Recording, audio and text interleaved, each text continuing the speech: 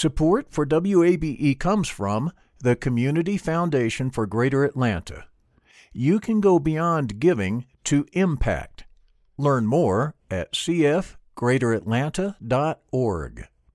At a time when information continues to come at us faster and faster, sometimes you need to hit pause and rewind. NPR's Throughline takes you back in time to the source of the news stories filling your feed. Find NPR's Throughline wherever you get your podcasts.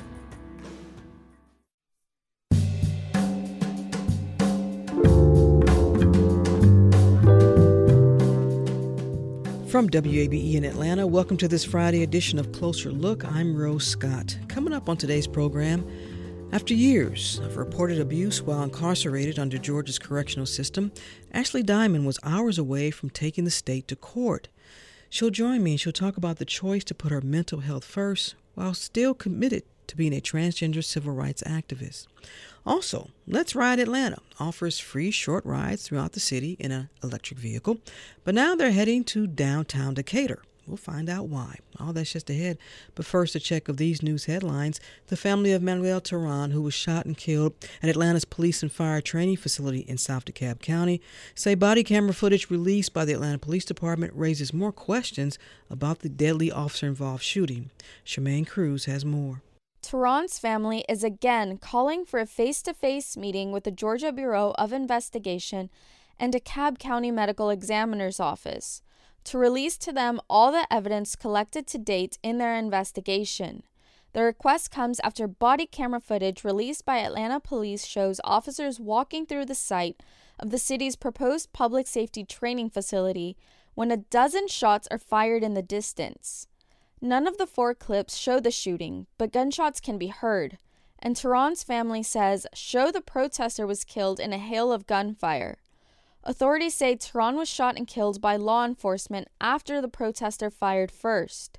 The GBI said in a statement it remains committed to a complete and accurate investigation and won't release its evidence until the probe is done. Shemaine Cruz, WABE News. In other news, the attorney representing the final 6 defendants in the Atlanta Public Schools cheating trial will be removed from the case. The former educators are still trying to appeal their convictions handed down in 2015, as we hear from Martha Dalton. Attorney Stephen Scarborough asked to withdraw from the case due to conflicts that came from representing more than one defendant. Retired Judge Jerry Baxter, who presided over the 2015 case, questioned why it took Scarborough years to decide that. Ultimately, Baxter removed him. The state questioned whether all 6 of the defendants could qualify for free legal representation, saying some had incomes higher than the allowed amount. The defendants will appear in court again March 16th. Martha Dalton, WABE News. And a note of disclosure, WABE's broadcast license is held by the Atlanta Board of Education. A key committee at the Capitol has passed legislation to allow most trucks on Georgia's roads to be up to 5 tons heavier. WABE's Raul Bali reports on the fight over those 10,000 pounds. Supporters of heavier trucks include Georgia's agriculture and forestry industries. Mike Giles is with the Georgia Poultry Federation. There are 2 factors to consider. One is your capacity. It's almost like bandwidth with the internet. And the other is time. How much goods can you deliver in a given amount of time with the capacity that you have? Supporters also argue that heavier individual loads will mean fewer trips, leading to less wear and tear on roads and lower environmental impact. Supporters also mention Georgia's business competitiveness and the shortage of truck drivers. But opponents include city, county, and some state leaders, along with safety officials and advocates. They argue that going from an 80,000-pound max to a 90,000-pound max will increase stopping distances. Opponents are also not convinced that there would be fewer truck trips or miles driven, and that there would be exponentially more wear and tear on bridges and pavement. State Department of Transportation Commissioner Russell McMurray said that would cost state and local governments billions. The simple fact is our bridges in the state are not designed to hold this additional weight. In fact, about 97% of the bridges in Georgia are designed to hold 80,000 pounds or less. And especially on the county roads, over half of the county road bridges are designed to only hold a 30,000-pound truck. This legislation deals with state, county, and city roads and not interstates. The bill now awaits a possible vote in the House. Raul Bally, WABE News. Also from the General Assembly, the Georgia House has passed a bill expanding Georgia's move over law to include drivers stuck on the side of the road. Now, currently, the law requires drivers to move over a lane or slow down when an emergency vehicle with flashing lights is on the shoulder. Republican State Representative John Corbett explained the potential new addition. What we're doing with this bill, we're just going to extend that same privilege to disabled motorists that's out there on the road. If they're broke down with their flashing lights on, they have to have their flashing lights on, then you get the same courtesy. A ticket for violating the move over law runs up to $500 plus other fees. The bill now heads to the state Senate. One of Atlanta's champions for historically black colleges and universities could soon be honored with a Congressional Gold Medal. Some members of Georgia's congressional delegation praised Atlanta businessman Tommy Dortch yesterday. Dortch, who was also the longtime chair of 100 Black Men. Congresswoman Nikema Williams introduced a bill yesterday on the House floor in honor of Tommy Dortch. He was the longtime chair of 100 Black Men. She recognized his many civil contributions, including his work as founder of the National Black College Alumni Hall of Fame. Mr. Dortch has led the foundation to award over $1 million in grants and scholarships to students and exposed more than 500,000 students to college opportunities. As a third-generation HBCU grad, I know firsthand their critical role in fostering black excellence. The gold medal is the nation's highest honor for distinguished achievements and contributions. Now, of course, this Sunday is the Super Bowl. I know who you got, Kansas City Chiefs or the Philadelphia Eagles. And some of y'all will watch for the commercials or the halftime show this year at Superstar Rihanna. We're all excited about that. I know I am. And some of you will watch the Puppy Bowl as well. You should, because this year Atlanta will be in the Puppy Bowl. That's right. We'll be represented by Blue, a 7-month-old Australian Shepherd who, according to his bio, which is longer than mine, once roamed the streets of Atlanta, but now he's making his national television debut this Sunday during the Puppy Bowl. You can catch it on Animal Planet or Discovery Plus at 2 p.m. Blue will be playing for the Puppy Bowl's Team Rough. Okay, and finally, love is in the air, everywhere I look around. Love is in the air. Now, love may be in the air come Valentine's Day next week, but as for a sunny day, we don't know. Forecasters say the Atlanta area will get battered by on and off rain showers over the next 3 days. And from the National Weather Service, that could mean up to 2 inches of rain on average. So who do we ask? We ask Kyle Thiem. He's a meteorologist in Peachtree City. He says, don't worry, the dreary weather won't be ruining any outdoor plans on actual Valentine's Day this Tuesday. Well, the good news is on Valentine's Day right now, things look pretty good for you and your Valentine if you want to get out and about. For the metro area, we're looking at temperatures in the afternoon around 60 degrees. We are expecting some rain that evening. That's going to be Tuesday evening. Now, he went on to say his biggest concern for the metro area this weekend, get ready, is a bit of snow. I know, right? But he is not expecting any major accumulation since temperatures are set to stay above freezing. Meanwhile, let's all get ready for Love Day, which is next Tuesday. Hit it, Sawyer.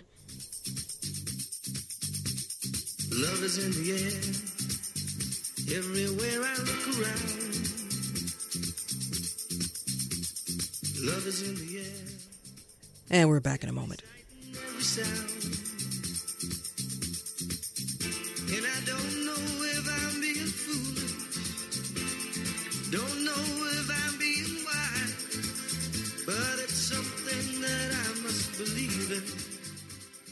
Support for WABE comes from the Community Foundation for Greater Atlanta.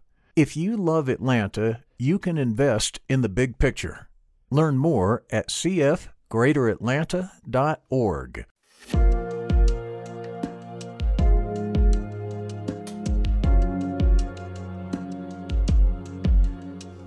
And Closer Look continues from WABE in Atlanta. I'm Rose Scott. Ashley Diamond served 3 years in a men's prison. She actually sued the Georgia Department of Corrections back in 2015. I want to play a clip that was provided to us from the Southern Poverty Law Center. As a nonviolent offender who was incarcerated in the worst, most violent prisons in the state of Georgia, first of all, it's horrific within itself. The violence that I suffered at the hands of other people was truly, truly, truly, truly rough. And Diamond reported being sexually assaulted many times and was also denied hormone treatments. In 2016, she won an undisclosed settlement from the state. Her case resulted in policy changes in Georgia prisons designed to improve the treatment of incarcerated transgender people. Last year, Diamond filed another lawsuit against the Georgia Department of Corrections, again talking about the sexual assault and again being denied adequate health care after a second incarceration. But several weeks ago, Diamond chose not to go forward with the second trial and to instead focus on healing and then possibly return to her activism on behalf of transgender people. Ashley Diamond joins me in studio now, along with one of her attorneys from the Southern Poverty Law Center, Beth Luttrell. Welcome to you both. Hi, Rose. It is so good to be here. And I know you asked about a mug and a T-shirt. I'm going to give you all that. Thank you. I'm so excited. I'm excited. Beth, it's been some years. Good to see you back in the studio. Thanks, Rose. Good to be here. Thank you. Ashley, let's begin here. Okay. Because a lot of folks, there was, why drop the second lawsuit? And you talked about in the press release that came out, you said, look, I've got to take time for healing. And I want to go back a little bit. Had you been on a path to, and that it's different for everybody, but had you begun any type of therapy, any healing? What was that process like for you? You know, Rose, to be completely honest, no. That was the entire point.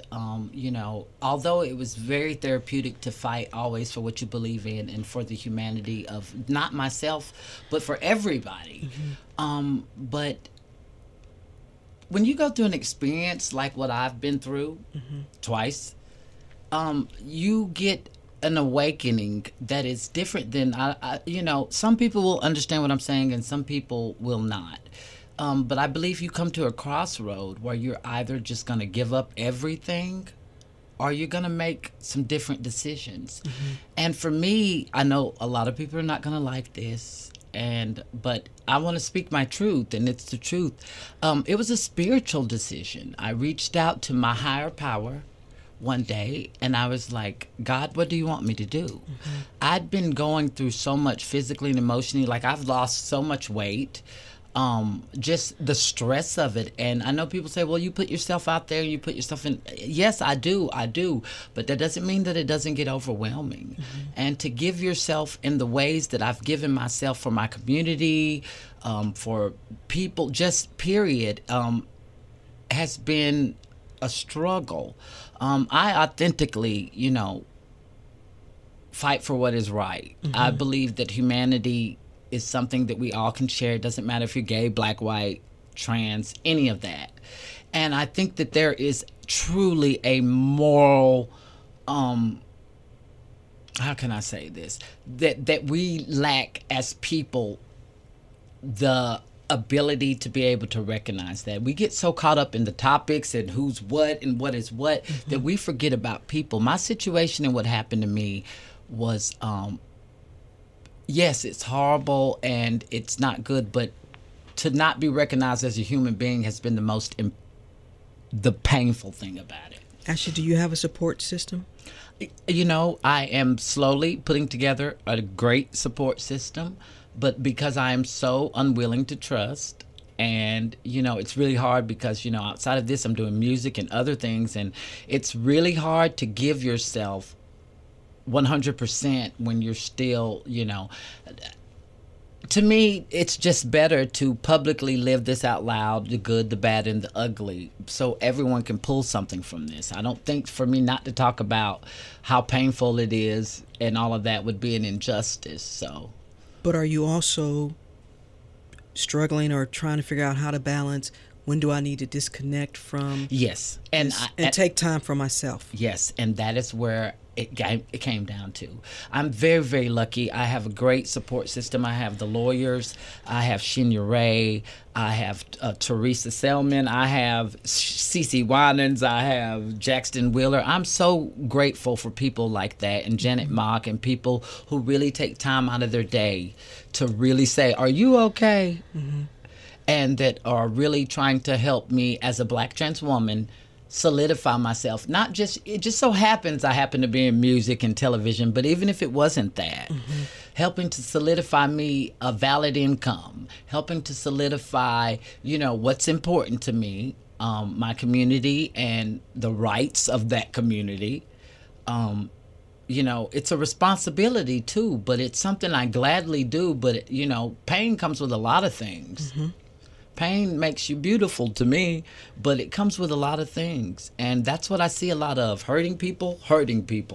And for me, GDC, that's what this was for me. It was like, you know what? They know if at this point mm-hmm. you don't realize what you have done, then I'm just, like, we went through all of that 4 years ago, and these things were supposed to be solidified and put in place.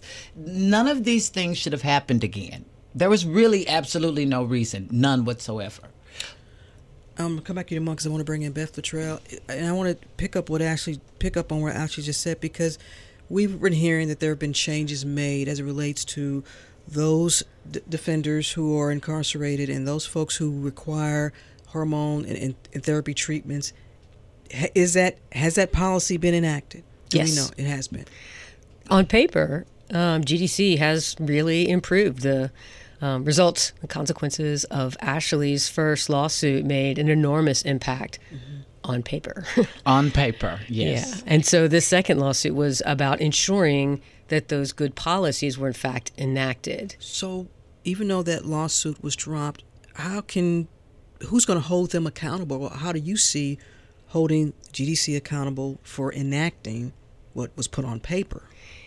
So there's a couple of things. Mm-hmm. I mean, there are some different policies that they not only passed but also implemented. They just scratched the surface, though. Mm-hmm. It's pretty superficial. Last time Ashley was completely denied hormonal care. They had this terrible freeze frame policy that was obviously unconstitutional. Mm-hmm. Well, now they provide some hormone treatment, but you got to jump through hoops.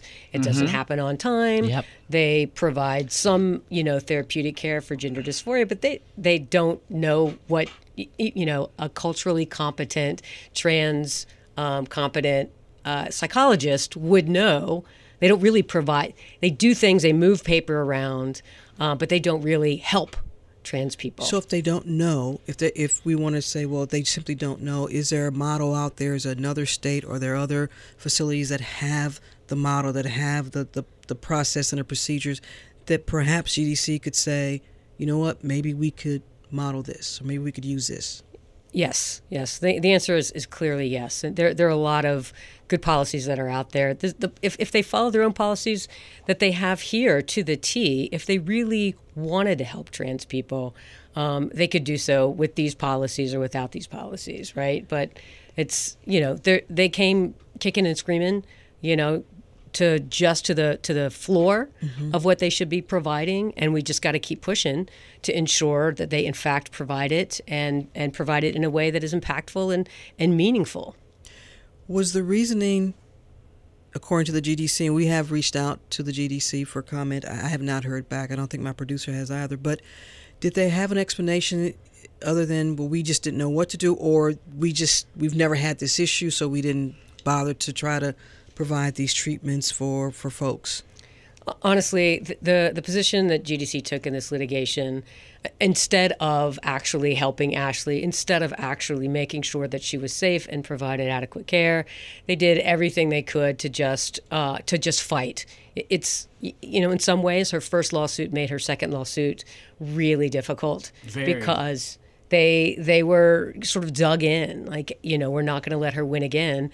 And so instead of actually doing something to protect her or provide her adequate care, they did everything they could to protect themselves, to lose evidence, to make sure that her witnesses were moved away, and to just re-traumatize her in every way as she was trying to fight this case.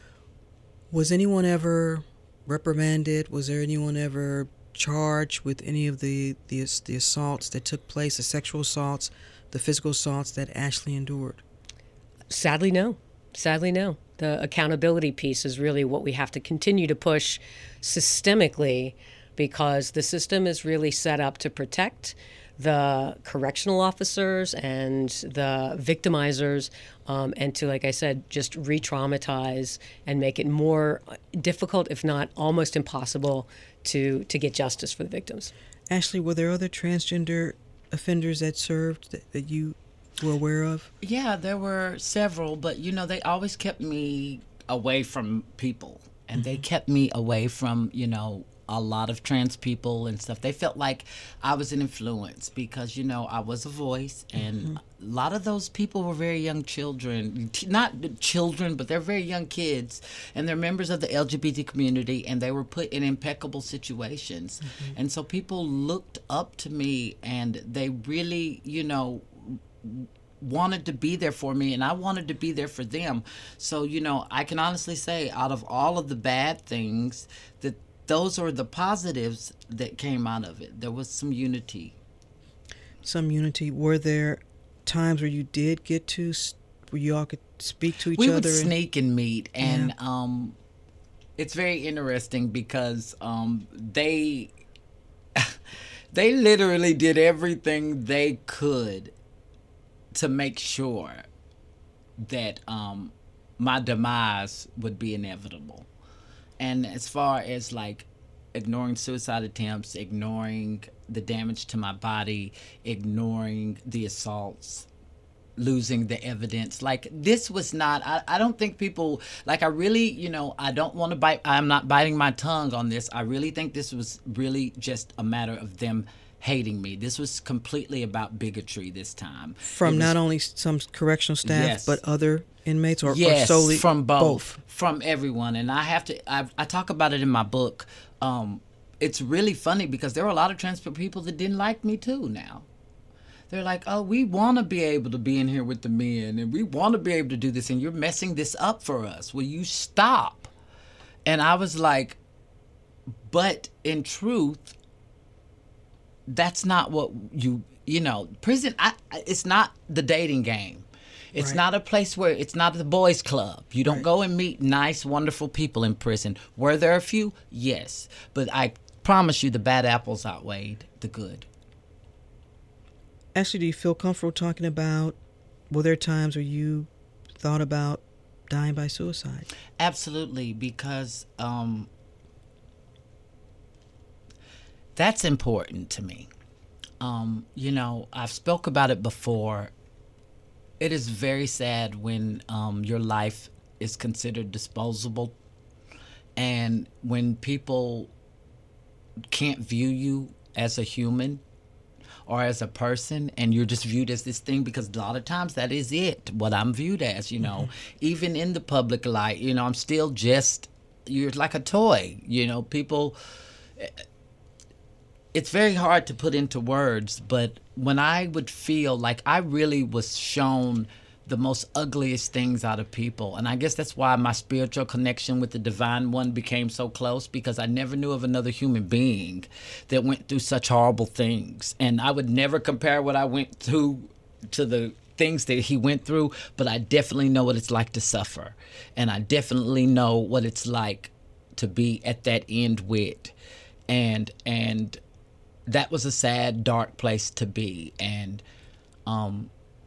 I don't want to be there, and I don't want anyone else to be there. So that is why I do this. That is why I continue to do what I'm doing. Are you hearing from other transgender incarcerated folks? Absolutely. Listen, my mail, oh my God, thousands of letters, not only from pastors, but from, pastors of churches. And it's really weird because some of them are Southern Baptists, some of them are there is a broad range of people who write me that know that no matter where you stand on this issue, that morally what happened to me was not right. Beth, how many other stories or you all feel like Ashley Diamonds are still occurring, but maybe we don't know about, or the public doesn't know about? Hundreds, thousands. I don't disagree with that. I mean, we hear from trans incarcerated people all the time, on a pretty consistent basis, who are in terrible conditions. We've brought some lawsuits on their behalf, but there's it's like whack-a-mole, in the Deep South in particular, and there are just so many inhumane conditions of confinement that incarcerated people in general have to deal with, and trans people in particular, obviously. So, putting a woman in a men's prison is just so obviously, brutal and dangerous. It's really a sad situation that we are having to litigate whether or not that's constitutional or not. And so, it happens. It's happening right now, where trans people are not treated with the dignity and human respect, and are in terrible situations, and it's just ongoing. From a facilities and logistics, what would you like to see? And either one of you can answer that in terms of, should there be separate housing of transgender folks, or are you saying that, listen, however someone identifies, they should be matched to that same gender that for folks? I think that it is important to recognize vulnerability. Let's start there. I think that if you are vulnerable, that they know what happens in that environment, that they should be careful about it. I definitely think whether you see someone as a man or a woman or not, if they're physically altered and you have breasts and you have hips, and you don't need to be in there with a bunch of rapists and people like that. I'm sorry, you don't. You need to be separated, and you need to be protected, because there's a side of prison, which I talk a lot about in the book, that it's time for me, the best way to, you said earlier, how do we get GDC to do right? How do we get them to, the best way is for me to live this out and show you the damage that you cause, number one. And number two, to talk about the dysregulation and the recklessness of these officials. But it's very difficult, because here we are in the South, as she stated earlier, it's very deep-rooted. I don't know why people seem to think, yes, we turned into a blue state, but that the fanfare didn't last long. Like, Georgia is stuck in this time warp. And I love it, Georgia, and I always will, but we as a people, again, have to wake up and realize different people are everywhere all over the world. Just because you don't like what someone is or how they identify is no reason to let them be mistreated. Beth, yeah, I mean, the first thing I would say is it should be trans-led, right? That decision is not a decision that that SPLC should make, or that civil rights advocates should make from the outside. It has to be a conversation with trans people who know what it's like to live their life out loud and incarcerated. So, the policy that Georgia Department of Corrections has is the bare minimum, which is that they're supposed to give serious consideration to a trans person's own, account of their safety. But it's just sort of lip service. But if it were actually implemented, if every trans person or non-binary person who was in a custodial situation really was able to say, where am I safest? Is this then something that needs to be implemented through a legislative mandate then? Is there something that should be on the books, yes, you think? Absolutely. Yes, it should be on the books. There needs to be systemic change legislatively, policy-wise, and judicially to say trans people need to be treated with dignity, and they need to be protected no matter where they're placed. Do you have the support from folks under the Gold Dome? Do you have some support there? Well, we're working with people under the Gold Dome, and we're hopeful that, I don't know that it's this session. Absolutely. But I think eventually, we're going to be able to get that done. I do too. I see that. That is my vision, I see where this bad can become very positive, and I'm seeing it because of the influence that I'm having on people. I don't realize it. Some days I walk around here and I'm in this funk of sadness, dark clouds, always. How do you get out of that, Ashley? I sing my heart out. I do a mean Whitney Houston impersonation. I used to be a Whitney, well, I still am a Whitney impersonator, but focusing on my record right now is giving me a lot. Elliot Page, a trans activist and friend, was a big supporter of me, and I'm recording a song now called Ouch Elliot, which I named after him. But it talks about the suicide. It takes you there. And it's easier for me to do that sometimes through my music than it is for me to do it verbally. So, there's a lot of storytelling and things that are about to come, and I'm excited about putting it out there. Even this story, I want to plug my book real quick. The Memoirs of a Chain Gang Sissy. Everybody does it. Yeah. Let me ask you, as we begin to wrap up, Ashley, when I asked you about your support circle and therapy for you are committed to being a transgender activist. You know what it means to be an activist. I mean, that's something that you're always on. Yeah. Where do you think you will be? Hopefully, where do you think you'll see yourself 5 years from now leading this? 5 this years movement? from now, I plan to be on the floor at Congress. I plan to have created some great strides for the trans youth. I'm so excited about that. And I plan to open everyone's eyes and see. It only takes one. I say it all the time. It only takes one. Only takes one. Ashley Diamond, thank you so much for coming in and sharing your story. I really appreciate it. Beth Luttrell from the Southern Poverty Law Center, thank you as well. We really appreciate it. Thank you. You gonna sing? I started to.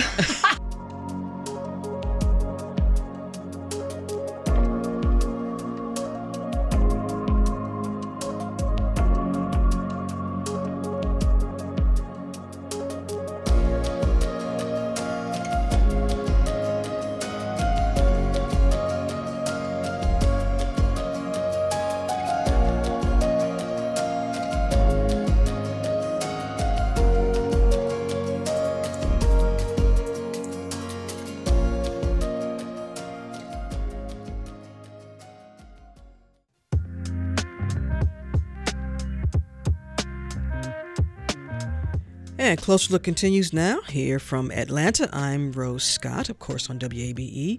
Now, the Downtown Development Authority and a nearby major grocery store, and then there's Let's Ride Atlanta, and then there's the Down Decatur E-Shuttle program. All these folks are coming together. I'm going to tell you why in just a moment. Now, we all know and love that electric vehicles are very important, right?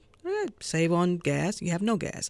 Well, there's a reason for all this, too. Now, this program that's heading to downtown Decatur, we're going to tell you to keep listening, and we'll tell you why. Because Shirley Bayless is the business development manager for the city of Decatur, and then Shondell Cooper is the director of operations for Let's Ride Atlanta. Both join me now to talk about all these collaborations and about this ride program, how it will operate, and all that good stuff. Shirley, welcome back. Hi. Good to have you. And also, do we have Shondell? Shirley Yeah, Shondell? I'm here. All right. Hi, how are you, Rose? Thanks for having me. All right. Let's back up a little bit because there's a lot of moving parts here. So Let's Ride Atlanta is somehow involved in this, right? Yes. Okay. So for our listeners not familiar, take them through what Let's Ride Atlanta is all about. Yeah, so Let's Ride Atlanta is a free electric ride share program that we've been operating in downtown Atlanta and Midtown for the past almost 5 years, coming up in April. And so we've been supporting the area with short, first to last mile transit solutions, helping folks get back and forth from like the aquarium to their hotels or MARTA, and even helping, local folks that live in the area get to restaurants or to the Fox Theater for a show. And so we've been doing that for the past few years. And essentially we're a free rideshare program. And Shondell, how do you all then make money? You got to pay for those beautiful vehicles. Yeah, great question. So what we do is that we help businesses by using our vehicles as mobile billboards or advertising. So we wrap our vehicles with these very high impressionable wraps that put your business in the forefront of target audiences or broad audiences in downtown Atlanta or events and attractions. All right. Now I want to bring in Shirley Bayless for a second. What attracts you all to having this partnership with Let's Ride Atlanta? Well, a little history on that is that we worked with Let's Ride before COVID, actually, for an event. It was during the holiday season, and we connected. And over time, once we kind of came back into the office last year, I thought about using Let's Ride on some things, and had a meeting with Sean, and we were just kind of meeting about what last year's holiday season would look like. And in that discussion, I told him, I said, hey, I have this idea, because we need a place, need something for our residents who are downtown, especially many of them being our seniors.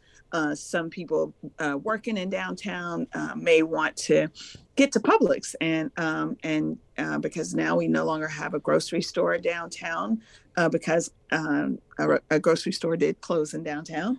And so he mentioned another city that had done something, and I did my research on it and figured, hey, let's see if we can make that happen here. And it took about a month and a half to bring all the pieces together, but we were able to kick it off. And now back on January, I think it was 18th now.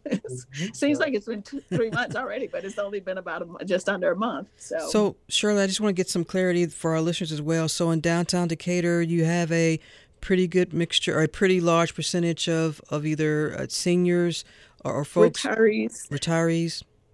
Mm-hmm. Yes, and we have many people work in offices, some people working in businesses, and a lot of times people that were working in offices, they're not necessarily wanting to go to a restaurant to buy lunch and things like that. So we wanted to kick it off as a pilot. Those who were most affected by the closing of the grocery store that was downtown, or they live downtown, and they were used to walking and not having to get in their car. Okay, I just want to be very clear. So, because just so people know, we're talking about there was a Kroger. It was kind of a small Kroger, but it was the downtown Kroger in Decatur closed. Yes. Okay, and they left a lot of people, having, if they didn't have access to a vehicle or they just like to walk to get their few groceries, the nearest grocery store was a few miles away. Well, Publix is about a mile. Is that about right, Sean? It's about a mile away. Yeah, from a little bit over a mile from downtown Decatur Center. Okay. Yeah, but the walk is not necessarily what I would consider. It's not the easiest walk, because there's a major road that you have to cross over if you're coming from downtown. So we looked into this program with in partnership just as a means of seeing how it works, see if it, get the data and look at it and really seeing how it's being used. Sean, when you all are making the decision to come into a community, or are you going to service, or you want to service a particular area, although it might fit into that 1 to 3 mile radius, that length that you all can operate, what else are you looking at in terms of making sure this is a service you all can provide? Yeah, absolutely. I think the biggest thing that, we look at is, of course, the density of the area being one. And also sometimes the terrain, our vehicles, although they're low speed vehicles, sometimes have, challenges with hills and whatnot and inclement weather. But for the most part, I think we just look for the density in the area and just making sure that we're able to meet the regulation, which is roads that are 35 miles per hour and below.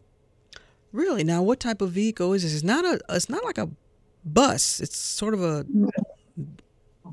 Yeah, it's like how can I put it? It's a cross between a Nissan Leaf and a golf cart, essentially.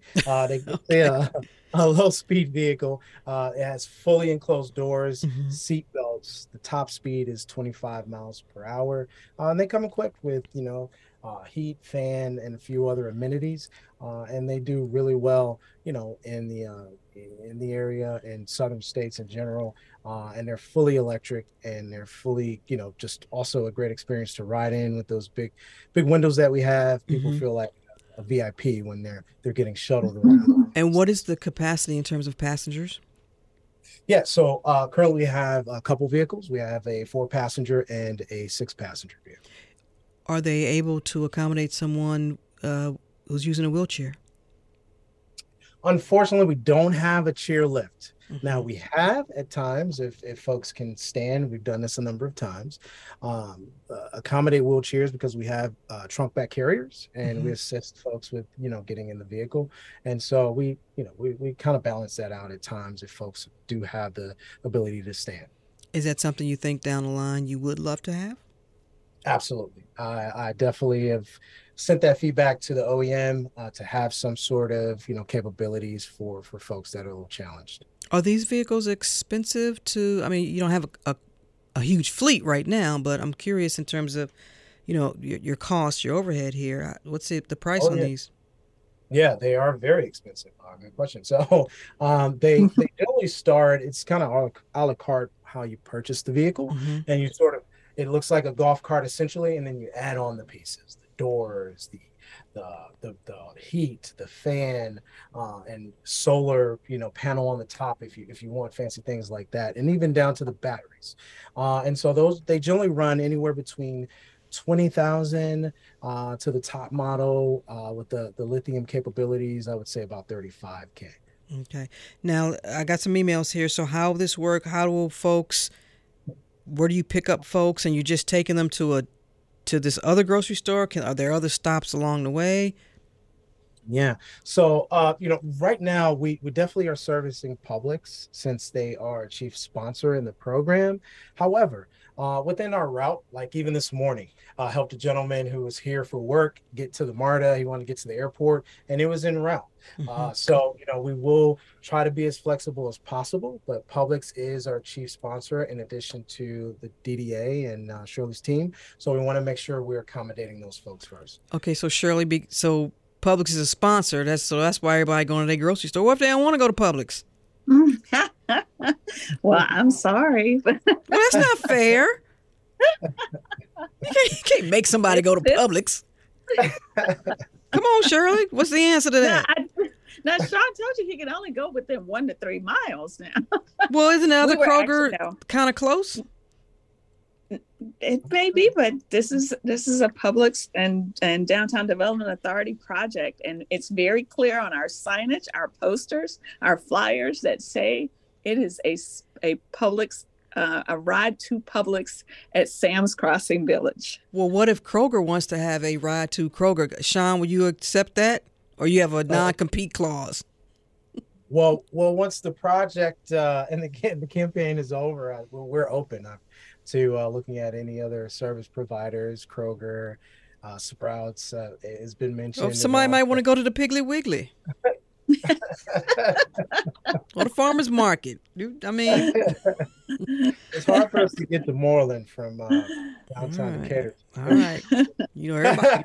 All right, Sean, y'all need to holler at Kroger, I have a question from a listener for you, Shirley. They want to know, was there or could there be an opportunity to work with MARTA to better connect to grocery stores, especially as you think about long-term solutions, since you talked about the importance for your residents in that part of downtown Decatur?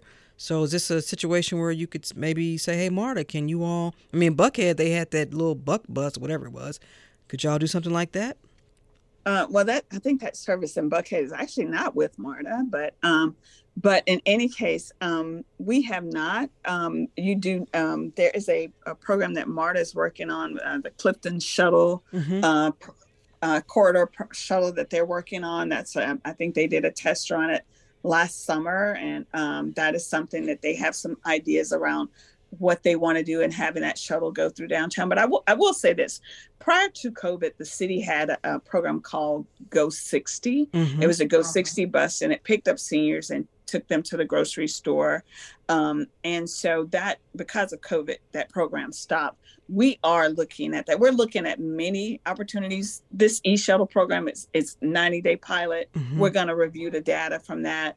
We're looking back at the Go 60 program to see how we can expand that so that it goes to not just downtown, but over in Oakhurst, because Oakhurst is a part of City of Decatur, and possibly not just be for seniors. So we are looking at many opportunities to be able to serve our community. Definitely, the e-shuttle was great because we want to be sustainable. We want to have something that is environmentally sustainable. So we're looking at at different options and not saying, okay, this is going to be that one thing at this point. We want to definitely be able to look at the data to see what shakes out from it. So with that data that you're going to examine, besides how many people, utilize the service, is there anything else that could possibly be that factor to say, you know what? Yeah, we need to expand this a little bit more, or you know what? Let's go back to the drawing board here. Right. And we've been getting feedback from other parts of the community that say, hey, we really wanted it here. We've gotten some feedback from Agnes Scott saying, hey, what about us over here?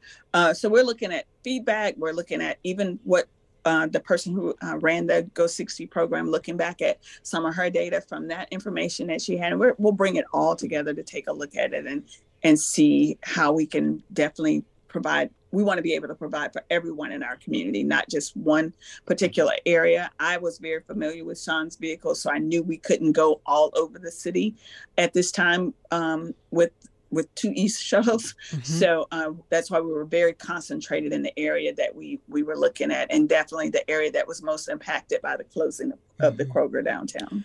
And to that point, Sean, I have a question from the same listener. It says, Westside Atlanta recently lost a supermarket though the Walmart will eventually reopen in a new format. Could Let's Ride see itself expanding its reach there? Yeah, absolutely. That is a key goal for us, is to continue to provide these positive outcomes through electric transit for, other areas in the city. And we do have a couple partnerships coming up that will allow us not only to expand vehicles, but expand our footprint. And so we will definitely be coming to the West Side, currently servicing downtown and Midtown Atlanta and other areas where we see a need and a demand there. Don't forget about the West Side. And Sean, I think listeners should know, we should say, this is a Black-owned rideshare business. Absolutely. This was basically, and shout out to my wife. My wife and I, we decided to start this. What's your wife's name? My wife is Kiani Shillman Cooper. Okay, cool. She's listening. She's a big supporter. And, this, it began out of necessity. We saw this operating in, parts of Florida at a very, very high success rate, and wondered why Atlanta didn't have this. And, we decided to take a chance and bootstrap this opportunity to really see if we can make it work. Here's a question for both of you as we begin to wrap up. We've had so many conversations about the future of transit and mobility in this region, and everyone I speak with, they all agree that it's going to take public transportation. It takes, e-scooters. It's going to take light rail, heavy rail. It takes all of these different avenues of improving our region's mobility and transit. How do you see something like this being a big part of when we talk about how do we improve our overall mobility and transit in this region? I'll let you go first, Shirley. I definitely see it as being a big part of it. I think we do have to be diverse in our thinking of what transit looks like for each individual, and being understanding of each individual, but everybody that we can all do it together. We don't have to say, okay, well, you be over there and you be over here, or be against you because you drive a car or because you do an electric car versus riding a bicycle. Whatever we, as it comes along, it does have to be a collaborative effort for everyone involved and everyone using any of these modes of transportation. Because, a person can drive a car today, but then tomorrow they may want to take the train to work. That's me, sometimes. And so we just definitely have to work together and be open to all the ideas that are out there on the table, and definitely put a lot of consideration and support around each of those areas, more so than we have just put everything on cars. We do need to look at all modes of transportation and be supportive of them, as long as they're safe, as long as they can get people from one location to the other. Also making sure that it's affordable for everyone, because cars are not really affordable for everyone. So we definitely have to be supportive and make sure it's affordable for everyone. Equity is such a big piece of that. Sean, I'll give you the last word there. Yeah, absolutely. So, I think what Shirley said is very spot on. I think it takes partnerships that's between municipalities transit organizations, commissions to really see these opportunities through. And multimodal transportation is definitely here to stay. I think we have to think about what's safe for folks also in that, because we have folks downtown and midtown and Decatur, they're families, right? Everyone can't take necessarily a scooter or bike, and having some level of multimodal transportation in cities, I think, is going to be very key into helping with curbside management and even just overall traffic, in addition to the big picture, which is just helping with carbon emissions. And so for us, that's very key. And we're determined to really, help and partner with folks to see these things to fruition. All right. And get folks to the Piggly Wiggly too, if they want to get there. So a lot of folks like Publix wings. So, Mardi Gras wings are a thing. And a lot of folks like Kroger wings. Don't be trying to put up Publix on the platform. Come on now.